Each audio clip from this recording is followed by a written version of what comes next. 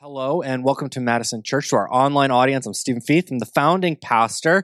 And as I was just talking about, next week is our membership lunch and MC 101. Maybe that's what we're going to call it going forward. Madison Church 101, since membership lunch, it may be like, oh, I got to sign up, or is it only for members? No. It's like we'll just talk about what's going on at Madison Church. And one of the things that we're going to talk about next week is the history of our church. If you don't know, we were planted in 2014. And then next week, I'll talk about where how we started and where we are today. But I thought for today's message, just in case you're not here next week, I thought for today's message, I'll take you backwards in history, starting with today. We are inside Trinity Lutheran Church. This is technically Madison Church Near East. I didn't pick up on it that we moved out of the Isthmus area until like 6 months after we had moved here. And then we updated all the language online, but we're like, oh no, this is Madison Church Near East. We're no longer Madison Church Isthmus. We hope that someday we'll have another location, Madison Church Isthmus. But this was last March we moved in. So we've almost been here a year. Prior to that, when we were on the Isthmus, we had met a few years inside a church that was on Jennifer Street. Now, this was cool at the time when we were talking about planting, because it was kind of this old school one-room church. And we thought, people on the Isthmus, like, we don't have to worry too much about childcare really, or kids ministries. We're gonna have a lot of single adults and in the area going to school, and that was great. But then 4 months later was March 2020.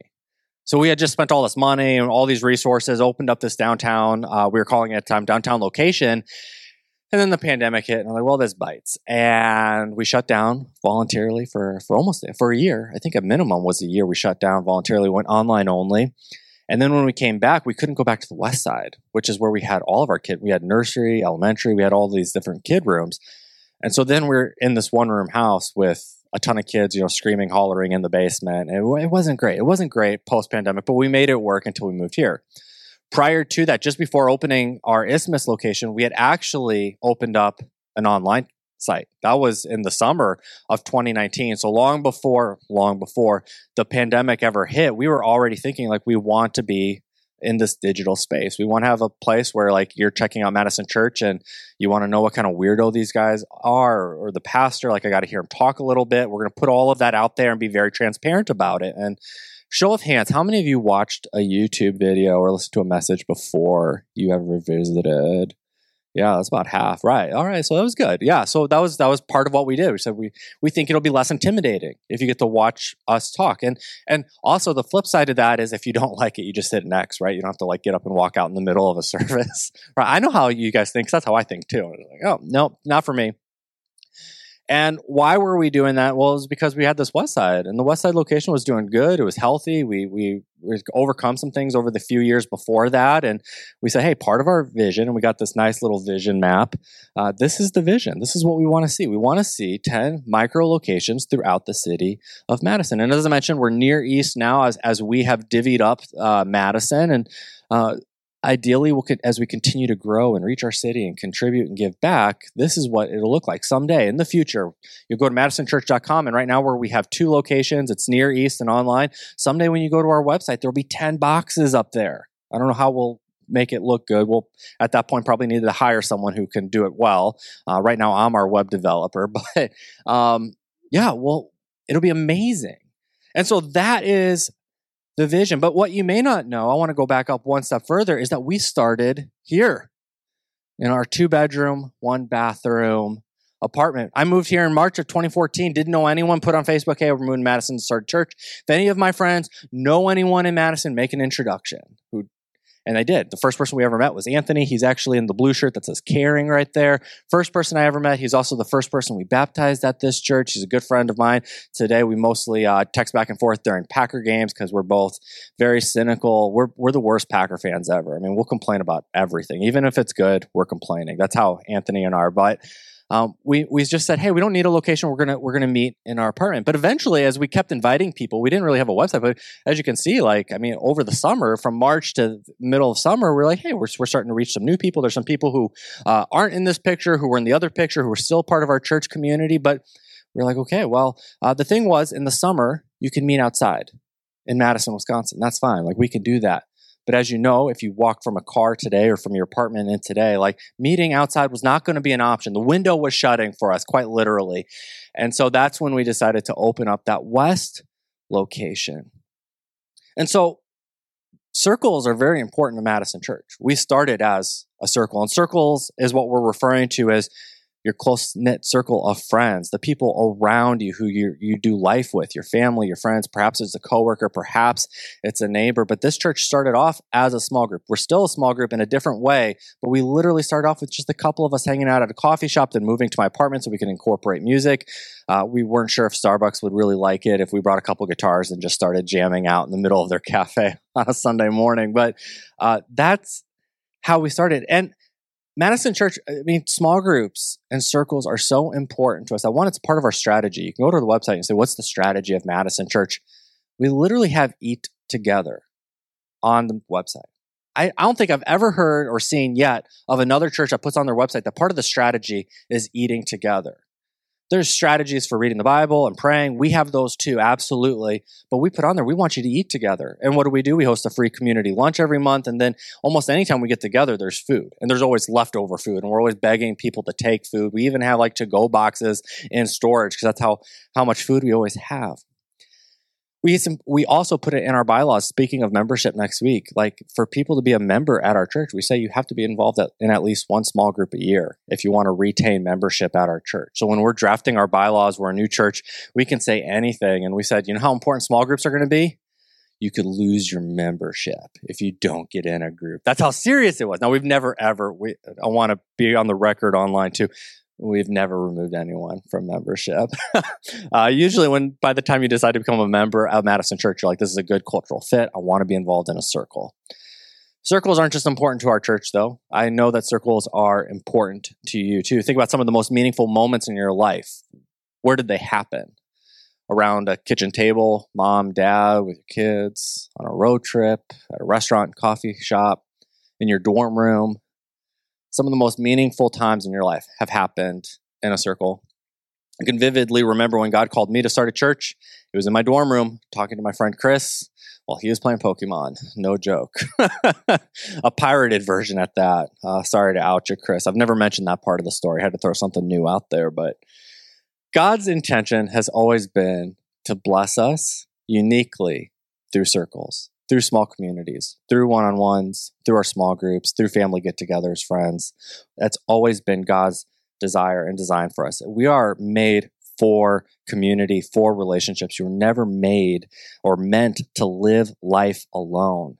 You certainly aren't meant to follow Jesus by yourself. And yet, there has been a tendency, we cannot deny this, it's historically, we can point to several different points and things that we say, and yet there's a tendency to do faith alone in the United States. For more than 100 years, more or less 100 years.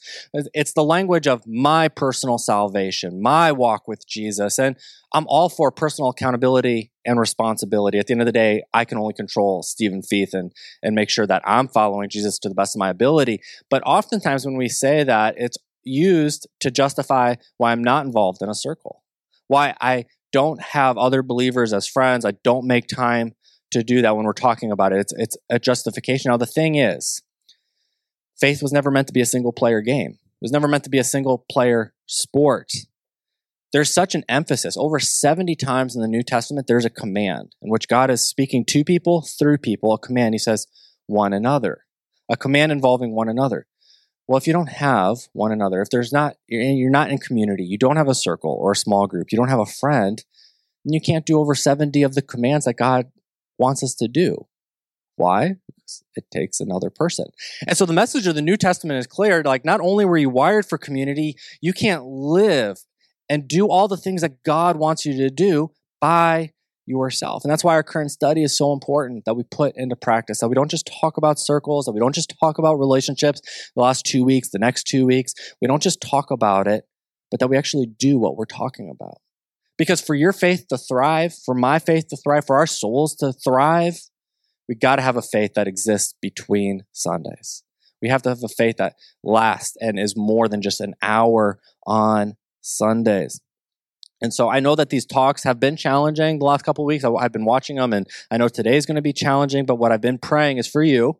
I've been praying for you, and that these talks move you to action. And I believe that if they transform each of us and we all take our own step toward circles, toward communities, that it'll also transform the city of Madison. Our mission at Madison Church is to connect people with God and each other, and we will simply not accomplish the mission that God has for us in 1 hour a week on Sundays. We have to get together between these Sundays gathering, which is not to discredit the time that we have today. I mentioned last week, let's get that right. What happens on Sunday morning is incredibly powerful, can be incredibly powerful, it can be incredibly powerful, even as imperfect as it can be at times. And that's me stuttering, talking about imperfections. There it is. Even though it's imperfect at times, this hour is powerful. God has shown up. He has shown off at these gatherings. And it was, while in my own life, God called me to start a church in a dorm room. It was in a space like this that I first found Jesus. And it's in a space like this I decided to follow Jesus. So I want you to think both and this morning. I need this space, but I also need my group. I need my friends. I need my spiritual family when I'm not here as well. Once you're anchored into a Sunday morning gathering, being a part of a circle is just as important as reading your Bible. Being a part of a circle is just as important as praying. It's not controversial to say that. We see that in the New Testament. That's what they did. They didn't just dedicate themselves to prayer, but also to getting together. And I also want to point out, though, that your circle doesn't just exist as something for you to consume. I think the last 2 weeks we've been talking about signing up and showing up, and we've taken it through the angle of you getting involved. And I don't want you to think, though, that a circle is just for me to consume. This is just for me. I'm going to go in there and just get what I need out of it. That's not how a circle is meant to be. Your circle, your friends, your community is meant to be a conduit to bring God's blessing to the world all around you, which, of course, is a lot easier said than done. Sometimes we love our present relationship so much, our current stage and age in life, that we love where we're at and our circle, that we don't want to mess with it. Well, what if I invite someone to be a part of my group? What if I invite someone to church? What if I invite someone to coffee with a friend, and then that totally ruins the magic that we have? And so we say, nah, I would rather not. That's a scarcity mindset. And so often, I don't know if it's an American thing. I think it's just a people thing, but we have scarcity mindsets. It's, I don't have enough time. I don't have enough money.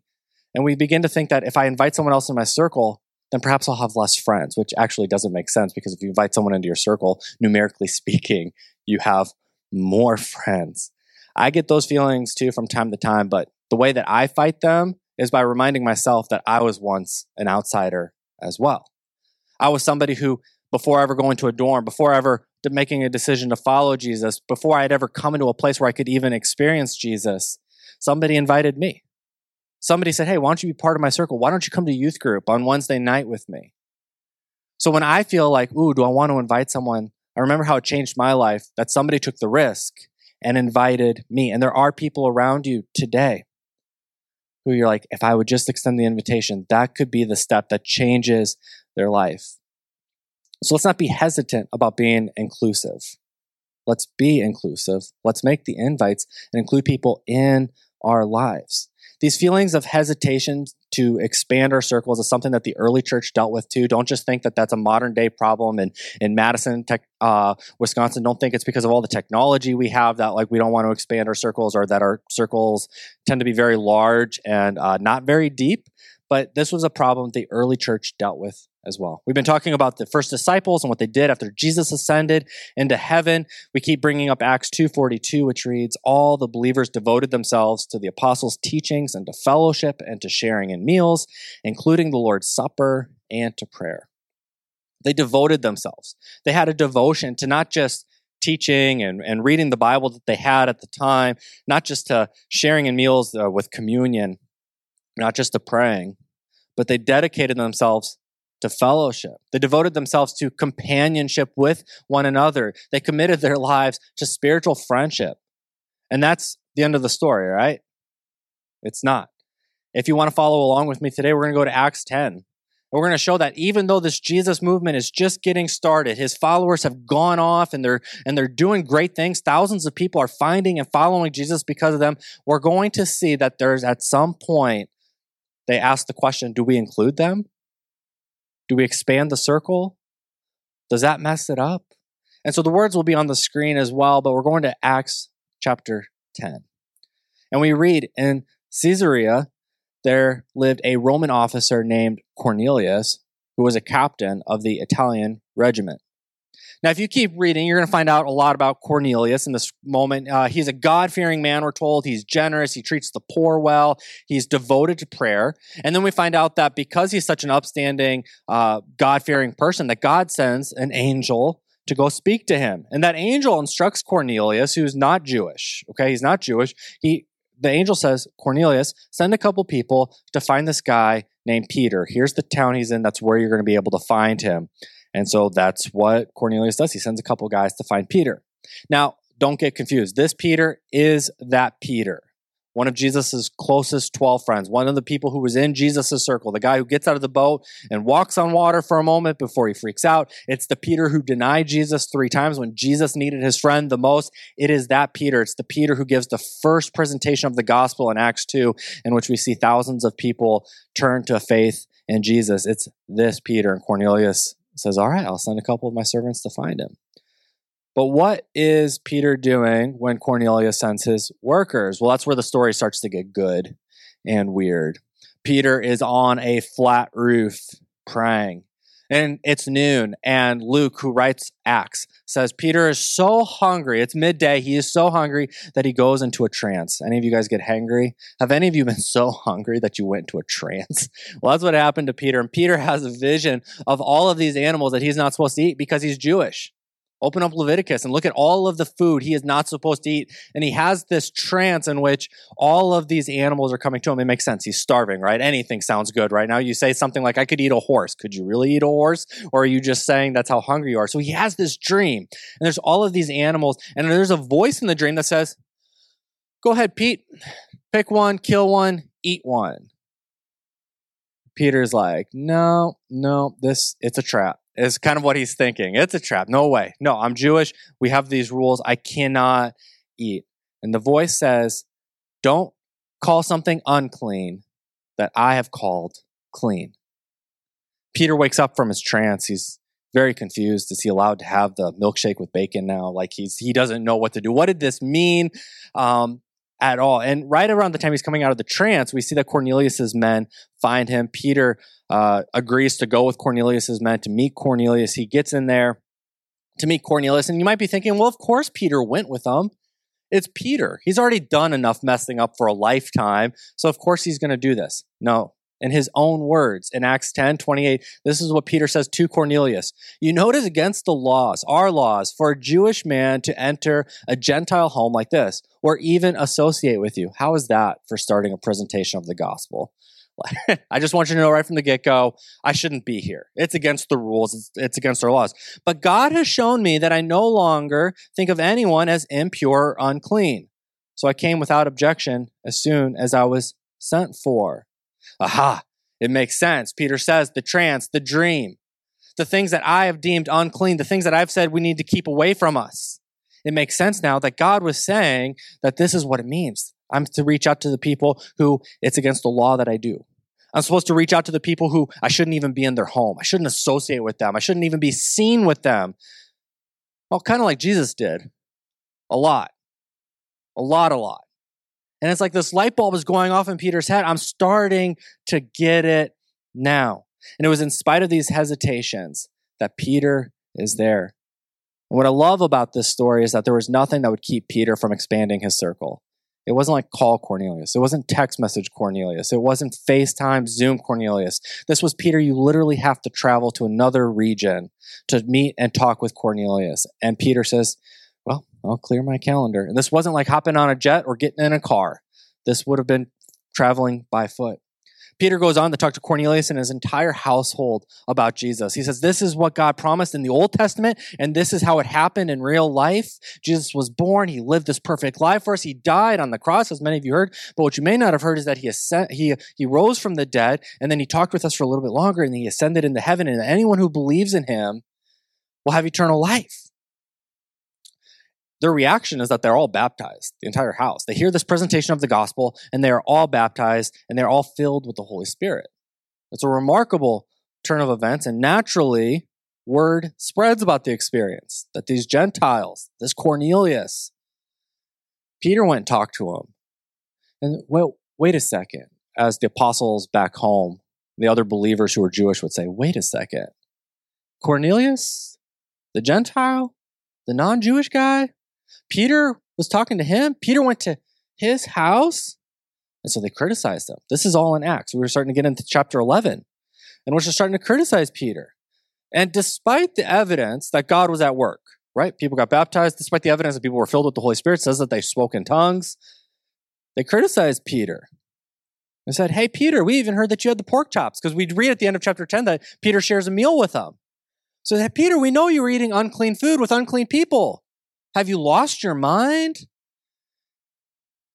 And Peter tells them the whole story. Guys, I was hangry. I was on the roof praying, starving to death. I have this weird vision. And no, I wasn't like smoking or anything like before the vision. It just happened. Totally God thing. And in the dream, I argued with God.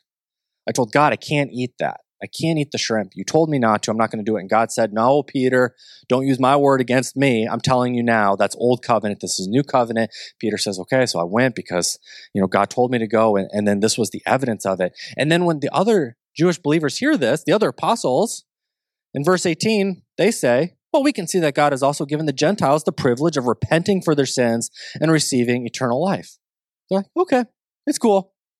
That sounds fair. And we see that this is now the ripple effect. These guys were the first Gentile believers under the new covenant. And now not a show of hands, but if you're non-Jewish here today, if you're not Jewish, this is our spiritual heritage. This is the ripple effect. Where did faith faith under the new covenant for Gentiles come from? It came from Peter, meeting Cornelius. Can you imagine maybe how our lives would be different if Peter never went? Like maybe we wouldn't be believers here today. Maybe Christianity would be a strictly Jewish faith. Maybe. Those are things to think about. There are so many reasons that Peter had to not expand his circle, including the success that he had already had. Peter was already having success with Jewish folks and then converting them to Christianity. And we are living in the ripple effect of that blessing. And so today I want to ask you the question, what's keeping you from expanding your circle? What keeps you from expanding your commercial? 2 weeks ago, Sarah challenged you to sign up. She said, hey, there's small groups, there's courses, sign up. Last week, I said, sign up, get in a course, get in a group. But the second thing was now you got to show up. Like you can't just sign up. I know that's the first step. We're going to sign up. We're there. We did that thing. But now we got to show up. And if you couldn't show up for a small group, right, you can't sign up. I said there are still multiple ways. Look around you. Ask someone for coffee. Ask someone for a drink. Ask someone to go to brunch. Ask someone to come over and watch the NFL playoffs with you. I don't know. Do whatever you want to do, but show up. And today I want to ask you to step up. Who do you need to include in your circle? As I ask you that, is there a name that comes to mind? Someone you work with, a neighbor, a family member, a friend, a name, a face? Is there someone that you need to call up this week and invite into this space? Or just for coffee? Who do you need to just talk with? Maybe someone that you haven't made the time for to even talk, to hear their story, where they're from and what they're passionate about. Maybe it's just a matter of making time this week. It could be as simple as inviting someone over to do something that you were already going to do. You're probably going to have dinner this week. Why not include someone with it? It doesn't have to be different or special. You're probably going to watch Netflix this week. Why not invite someone over to watch that movie with you? What I want you to begin to think of is those things aren't not important, but those things are profoundly spiritual. Remember, as we began, just as important as praying and just as important as reading the Bible are our relationships with other believers. So what's the most spiritual thing you could probably do on a Wednesday night? Go have coffee with a friend. Go have coffee with another believer. Go have coffee with someone that God has put on your heart. But I know that will require you to step up. And so that's the challenge this week, is to step up. Last week, I ended with a question about how your life would be different if your mom or dad were involved in a circle. I said, how would your life be different? If your parents weren't involved in a circle, weren't involved in Christian community, weren't involved in a small group, if they weren't involved at all, how would your faith be stronger today if they had been?